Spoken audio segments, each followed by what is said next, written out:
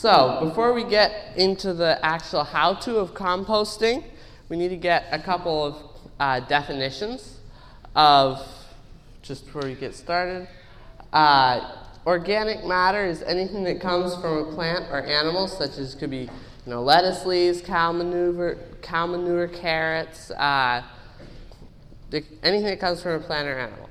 So, and humus is broken down organic matter, which is, the source is unrecognizable. You can't tell what it came from.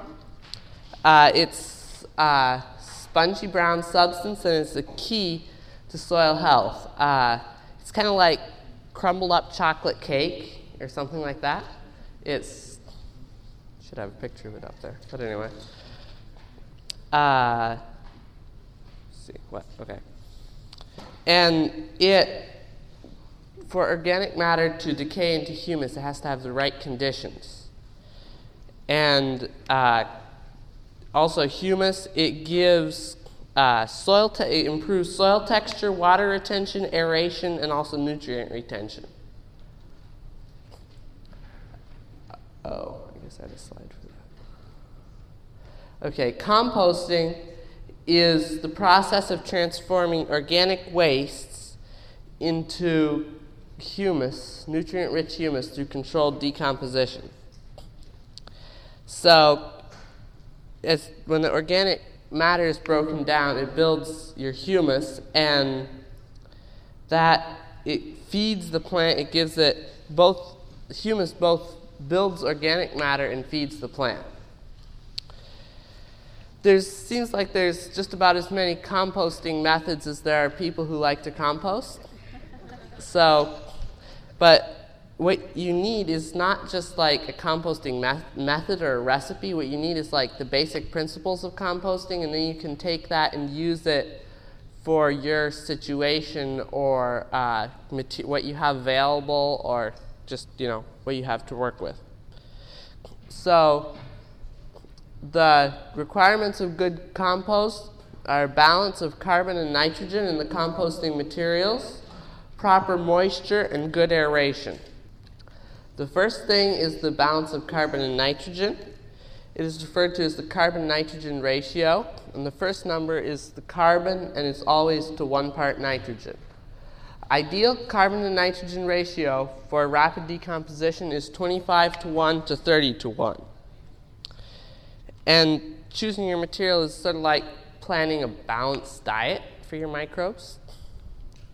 Okay, so a low carbon to nitrogen ratio, that equals a high nitrogen content. So if the first number there, low carbon to nitrogen ratio, it means that it has less carbon in proportion to nitrogen.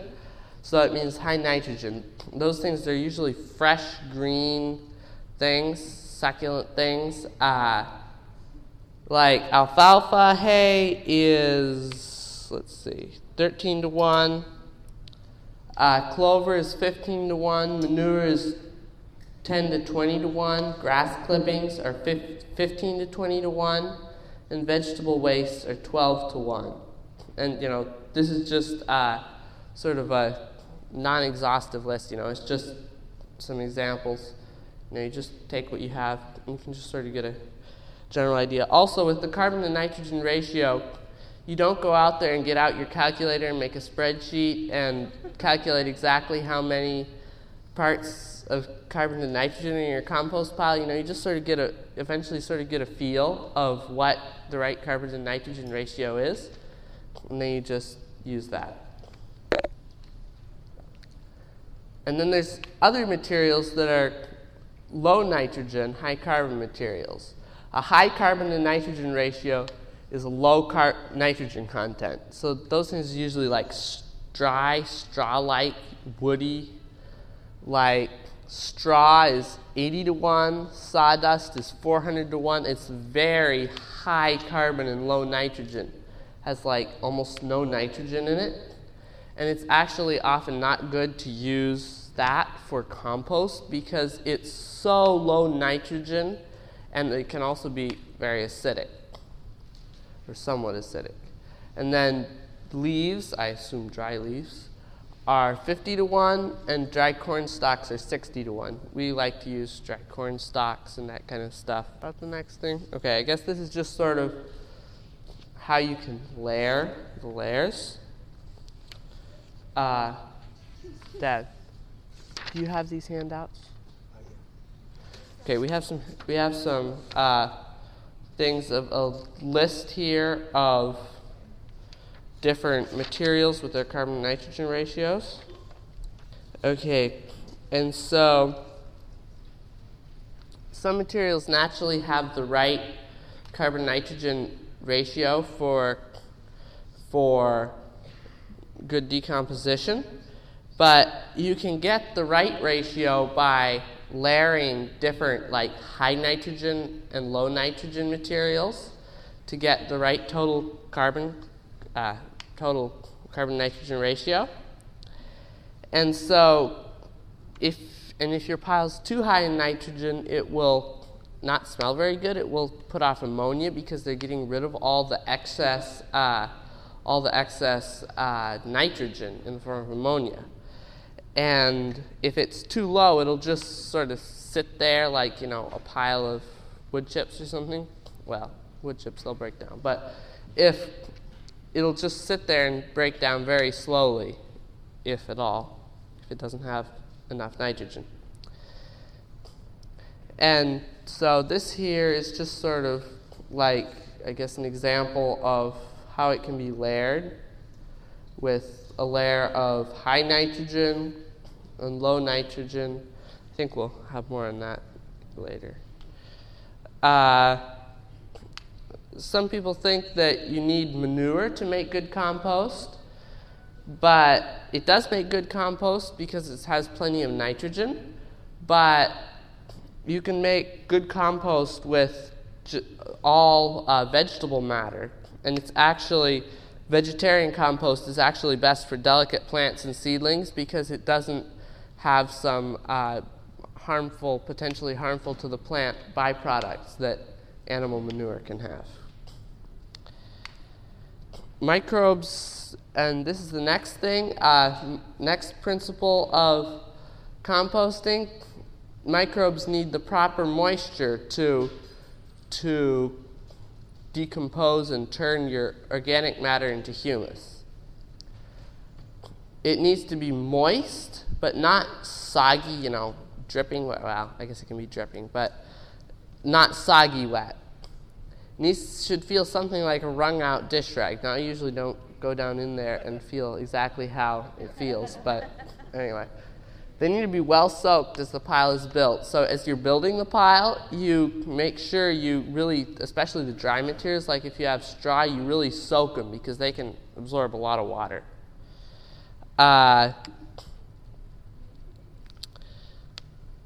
And you need to soak them as you're building the pile. It's best to soak dry materials as you're building the pile and not afterwards, because if you soak it afterwards, then it has a hard time reaching the middle of the pile. And then the third principle of good compost is good aeration. You need to have good aeration for proper decomposition because the good microbes that break down organic matter into humus are aerobic microbes, which means that they take oxygen.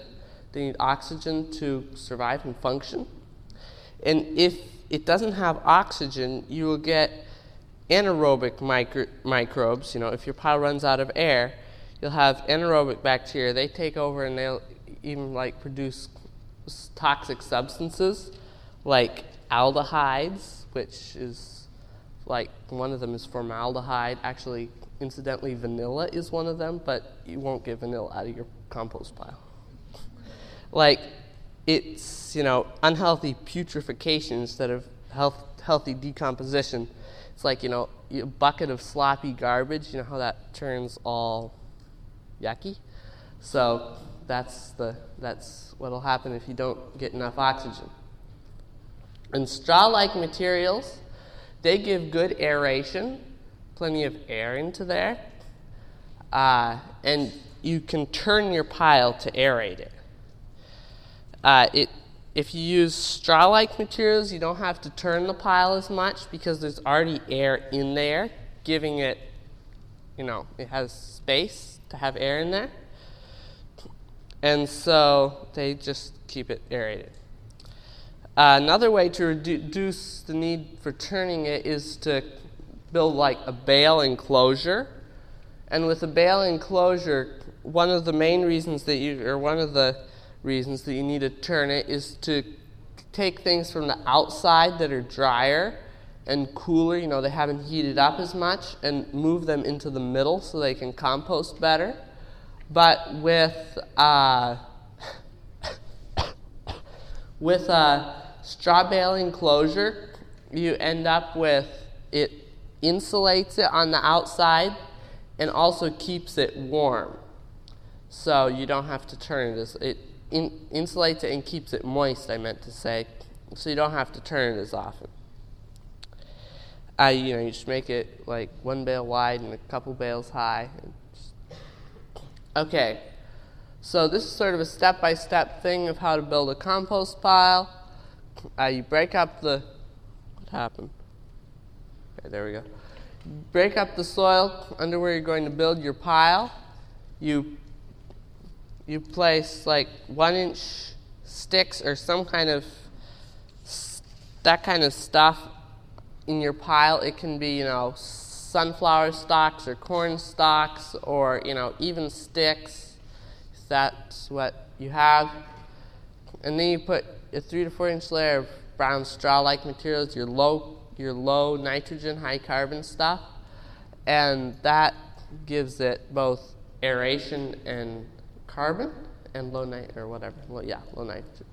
And then you can put 1 to 6 inches of high nitrogen material like manure and green matter. Whatever you have, and it depends, if you have like kitchen scraps or manure or something that's very compact, you only need a couple inches or something, 1 inch or 2, because it's very compact. But if you have pea vines or whatever it might be that are very, have some space in there, you can put a thicker amount. You can sprinkle garden soil or manure or compost between the layers to inoculate the pile with microorganisms. If you sprinkle soil, you want to sprinkle just a little bit, but not create a distinct layer, because that'll keep your pile from heating up. We usually don't inoculate our pile. Well, we just sort of figure we're going to be throwing broccoli, old broccoli plants we've rooted up and weeds we pulled out of our garden there. They'll have a little bit of soil on them. But if you build your compost pile right and it has the right materials, it should just compost without having to be inoculated. If materials are dry, you water each layer as you build the pile. And if you have dry weather, you can check your pile to make sure it's not drying out. Check it weekly. And then you just repeat the steps 3 to 6 until your pile is 3 to 4 feet high. And you just, keep layering low carbon, high carbon, low carbon, high carbon. And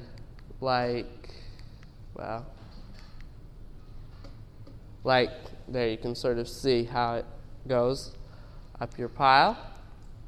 And then cover the pile to keep it from getting too much sunshine, too much rain.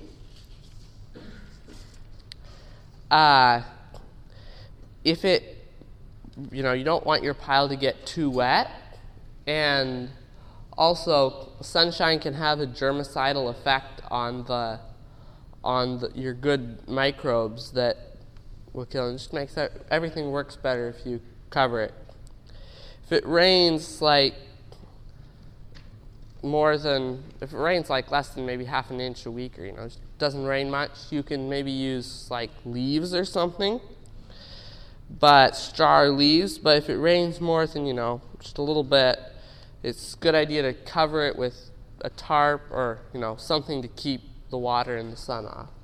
Then you turn the pile. After each heating phase, it will heat up, and after each heating phase, you can turn the pile And they had these thermometers that you can, like compost thermometers that you can stick into a pile that will give you the temperature, but it's not really necessary. Well, you can just take a stick, or better yet, a piece of pipe, piece of conduit, and stick it into the pile, and if it's really good and hot, when you pull it out, it'll be a little bit hotter than you want to hold on to for very long. So, and as it cools down, you can turn it, and you try to put materials from the outside back into the inside, and rotate it. And after you have turned the pile 2 to 3 times, it's compost ready to be applied to the garden. Now, sometimes you'll see things of, you can make compost in 2 weeks or something. Well, maybe you can make some kind of compost in 2 weeks, but to really make good compost, it takes longer. Or, maybe if you shred it up real fine, you can get it to go faster. But it takes, like maybe a few months, several months to get compost like for your garden. But if you want like really fine compost, like say maybe you want to put in potting mix, you will need to like leave it for more like maybe a year or two, year and a half, something like that.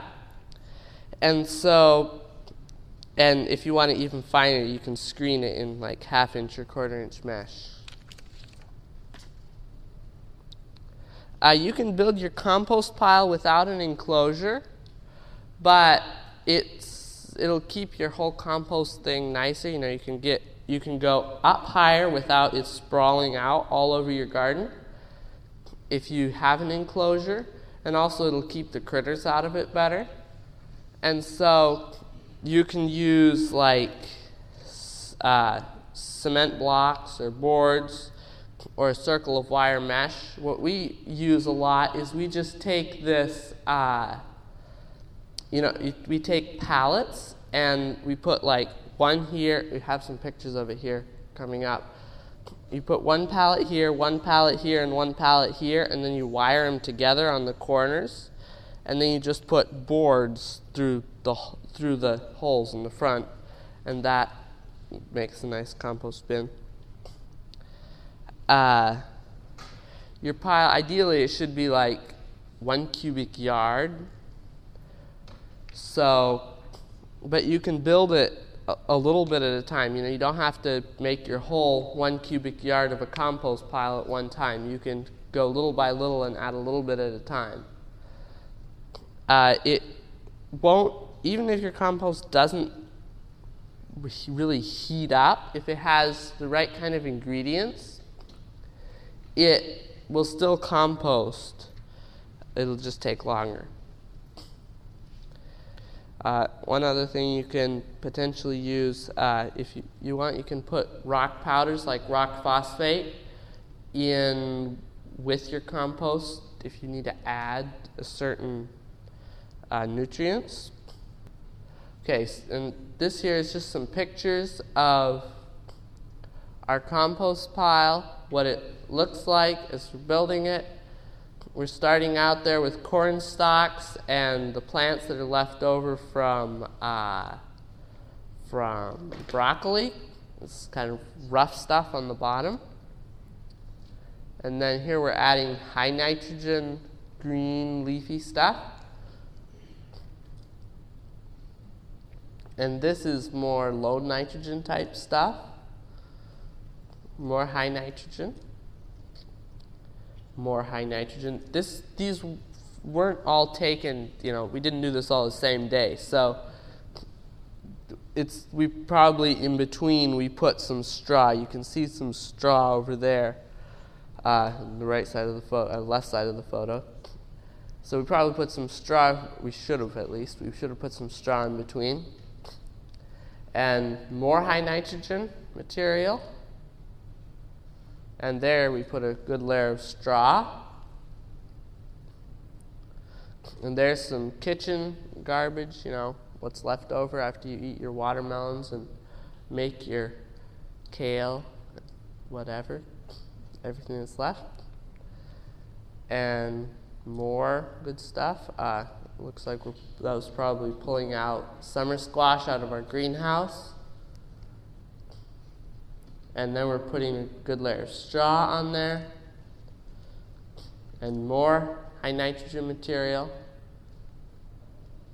And there we're soaking it down really well, making sure it's well soaked. The dry straw.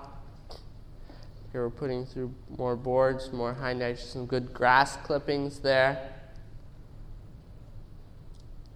There we covered it with a piece of plywood to keep it dry. We often don't get around to turning it very many times, but I think we did turn this pile, but after it sort of melted down some. And I think you just take the boards out of that. Yeah, you can use hay, straw, whatever you have available. Like I said, those lists that I gave there, they're good guidelines, but they're not precise. If you have weeds out of your garden, as long as they don't have too many weed seeds in them, just, throw those in just whatever you have available. Yeah. We don't really worry about it. It's inside our garden fence, so anything that's not going to get into the garden to eat what's in the garden isn't going to get into the compost pile. Yes. We usually burn our tomato vines after we do them, but I'm not really sure, Dad. They're fine. Actually, I think the one we had, it flipped end over end. And it's just easy to do it this way, you don't have to, but it's a nice way that you can mix it. Yes? Yeah.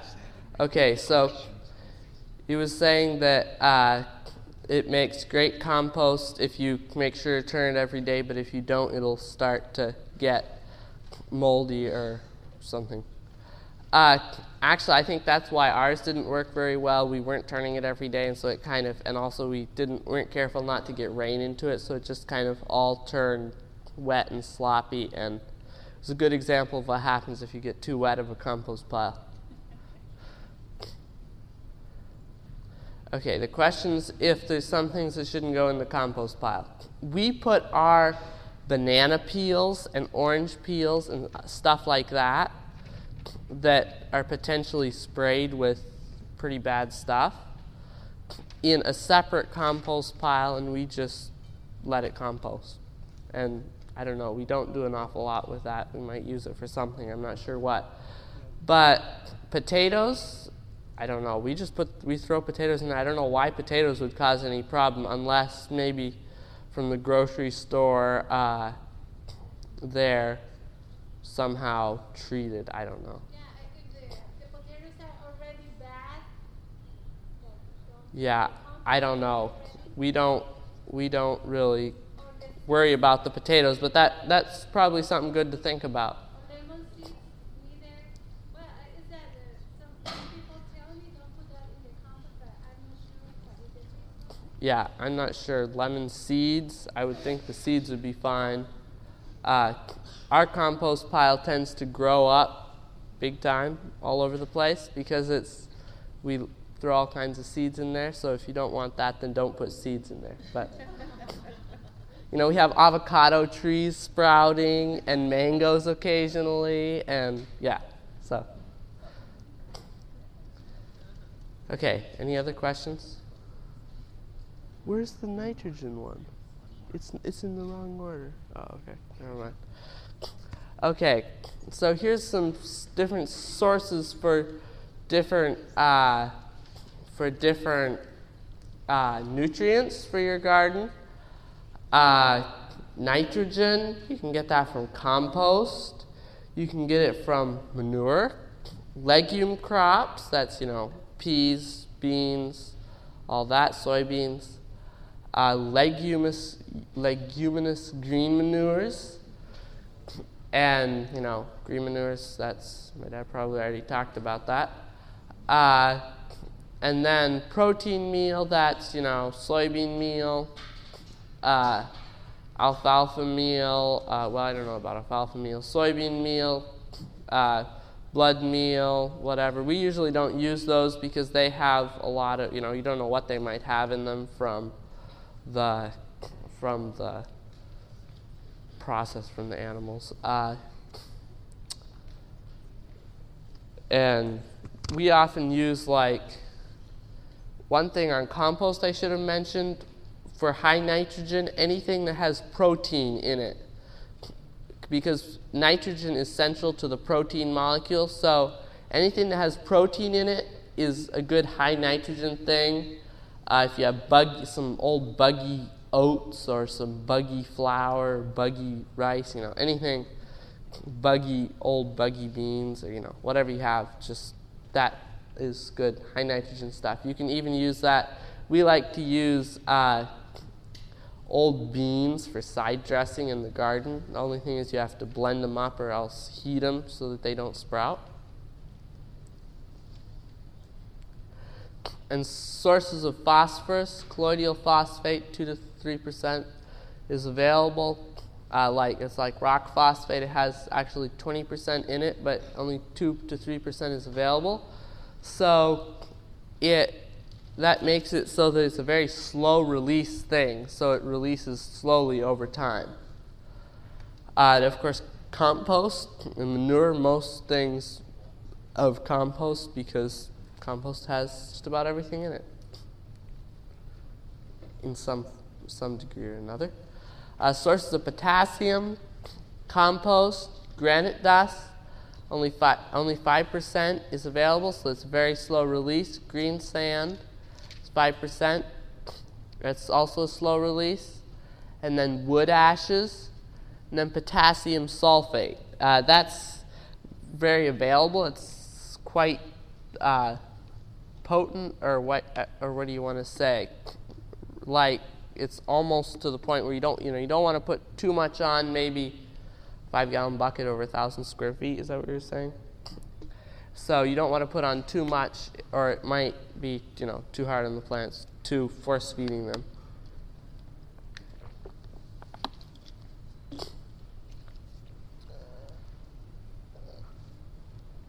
Okay, sources of calcium. High calcium lime, that's 39% calcium. It's the stuff you need, high calcium lime. You don't want dolomite lime, because dolomite lime is only 21% calcium, but it also has magnesium in it, 11% magnesium.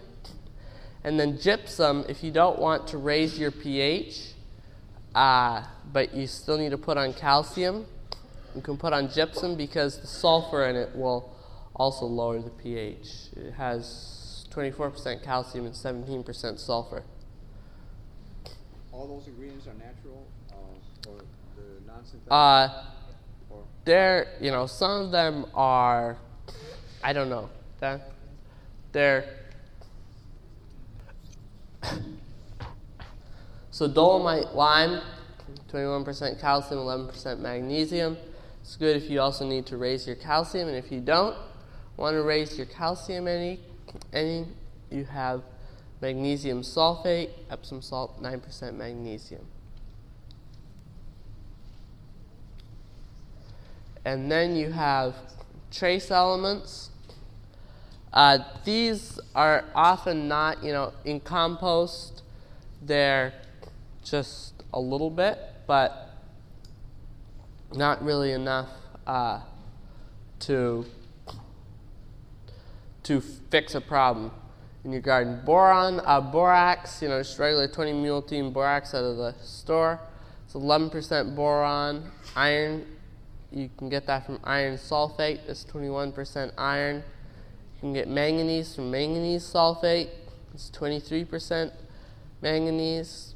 Copper, you can get that from copper sulfate, 25% copper. Zinc sulfate, that's 35% zinc.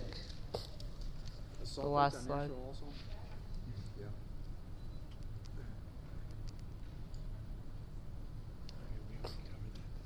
Yeah. Okay, so we already covered this. Okay, this here is a bed with alfalfa pellets in with the onion sets.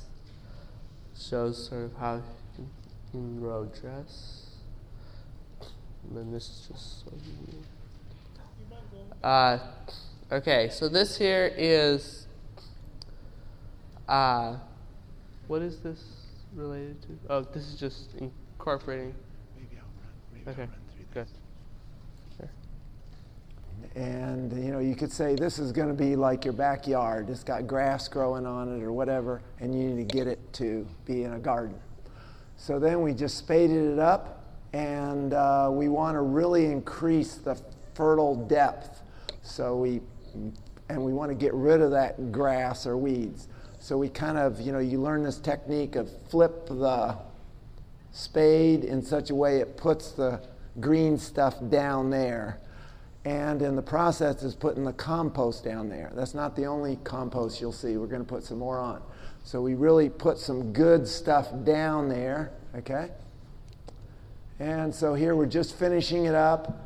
And now my son is adding another layer on the top, because if you just end up with that down there in the bottom and you plant lettuce, the lettuce will be struggling up here. It has surface roots. It won't be accessing that. That's for your long-term building your soil. But so we're putting on another basically ½ inch on the top and just sprinkle it on there. And then we tilled it in. And we just tilled it real lightly so we didn't bring that grass up from down in there. And then we just let it set for 2 weeks, okay? And then we came, and this is like when you would put on your amendments for your soil test, okay? So here we're putting on alfalfa meal, but it could be alfalfa pellets or whatever, for a nitrogen source, because lettuce needs a lot of nitrogen. And that compost, it was not that fresh or strong in nitrogen, so the lettuce is going to need a little bit more to make a big head of romaine lettuce.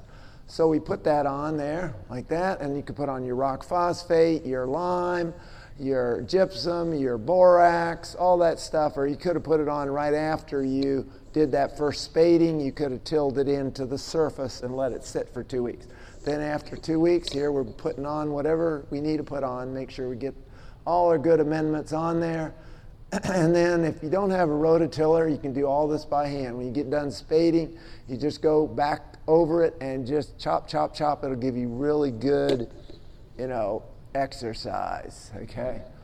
Yeah. And don't have to do it all in one time. And here we did it the lazy way. Then we just rototilled it, okay? And this is not an advertisement for Troy-Bilt, okay? And then we raked it nice and smooth and marked the rows real nice and straight, or crooked if you like it that way. And here's our lettuce ready to go. My son likes this thing because you don't have to bend your back. It's in Johnny's. And you just drop that thing down there, and it makes a terrible jolt on the lettuce plant, but it saves your back, okay?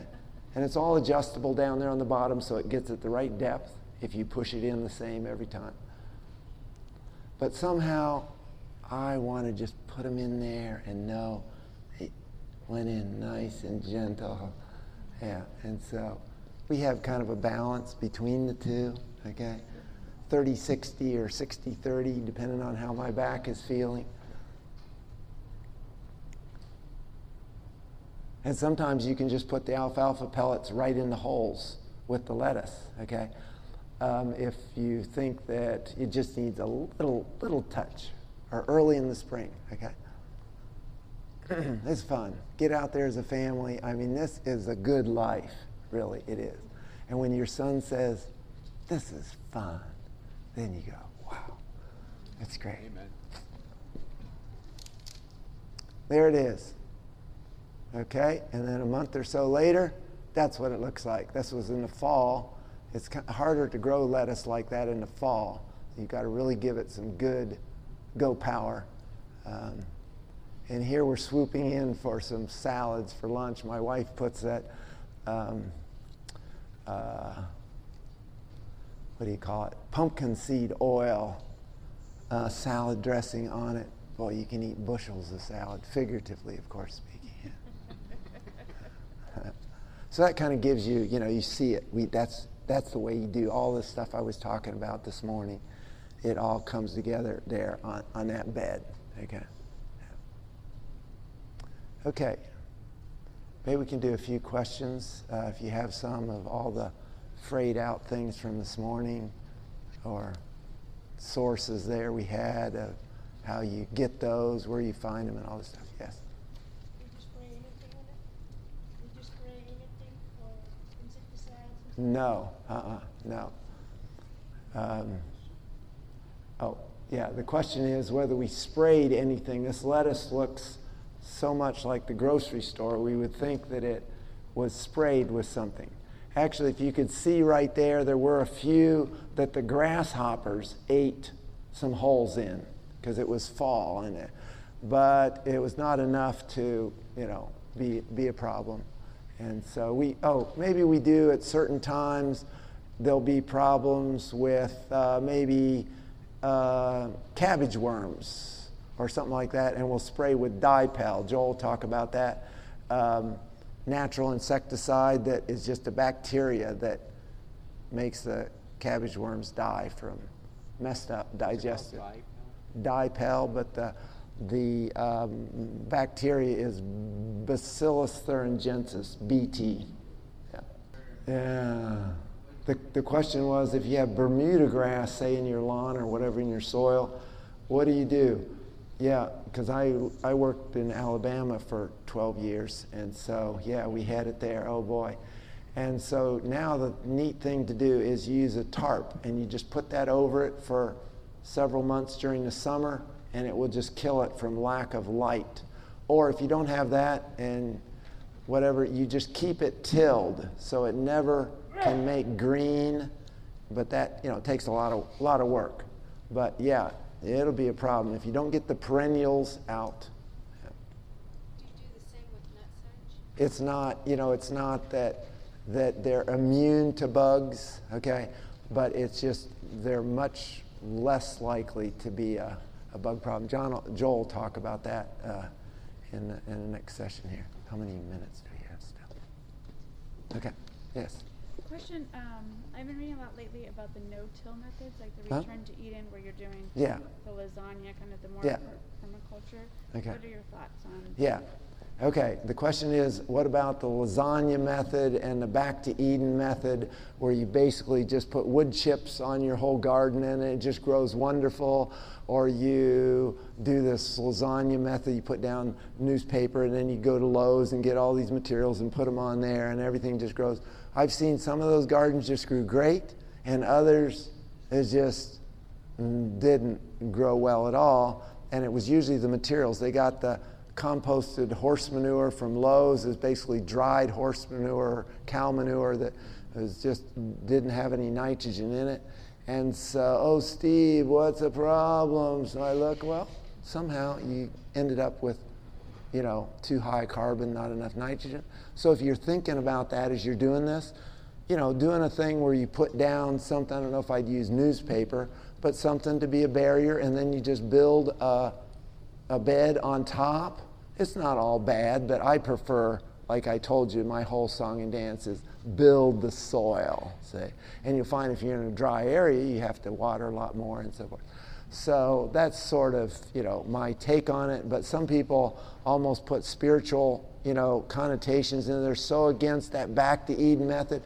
Well, they're putting on a lot of organic matter and so forth. But again, I've seen just putting a whole bunch of wood shavings over your garden is not going to solve the problem. In fact, it'll probably take nitrogen from your soil. And if you listen to that very carefully, that DVD, he actually says he composts chicken manure. And he puts that in, but he doesn't emphasize that. It sounds like it's all the wood shavings. So if you do what I've been telling you, be sure when you're building your organic matter, you put plenty of nitrogen in there. Hey, wood shavings are a wonderful mulch if you have plenty of nitrogen in your soil and the other nutrients. Putting wood shavings on won't take care of a boron deficiency or whatever, real deficiency, which your soil probably has. So you need to be intelligent in what you're doing, then each one of these have some merit to them. And don't make a spiritual war over some neat idea somebody came up with. You learn from everyone. So I just sat there entranced listening to that. And my son can hardly drag me away from the screen listening to that and just hearing everything I can learn, see? And so then I bring it to share it with you, whatever I learn. Or I go and plant it I tried it in my garden first, see? And then that's what I found out, just what I told you. Yeah. Okay, yes. Yeah. Yeah. Moved to West Virginia, we've got plenty of birds there. Yeah. But I've never been able to find somebody that could tell me, wow, I produced an observable benefit from playing bird songs. Everything I heard, I could just about imagine that it was what they sprayed on while they played the bird songs. You see, so you got to kind of be skeptical, have a healthy level of skepticism about things like bird songs. There's probably something to it, yeah. Okay, we better wind up here, and yes? Can you have too much nitrogen? Yeah, you can, yeah. And that force feeds the plant. See, that's the problem with what you get in Walmart. See, you can, oh, thank you. Can you get too much nitrogen? That's the problem with chemical fertilizer. You can grow a huge plant that is devoid of those micronutrients or it's imbalanced nutrition, grows a lot of cellulose that's kind of watery, whatever, and doesn't taste that great. Whereas if you do this with the humus, it's feeding cafeteria style, see. You take it when you want it, Mr. Plant, whereas the nitrogen, too much nitrogen, it force feeds the plant. Yeah. And then Neil Kinsey can spend a whole day telling you how too much of any nutrient actually suppresses the uptake of another nutrient. If you put on too much nitrogen, the grains will lodge, they'll fall over before they ripen, not because of the nitrogen, but because the copper can't get into the plant. So on and on and on. That kind of thing. They're little subtle things that hey, let's just try to cooperate with the system God has put there. This media was brought to you by Audioverse, a website dedicated to spreading God's Word through free sermon audio and much more.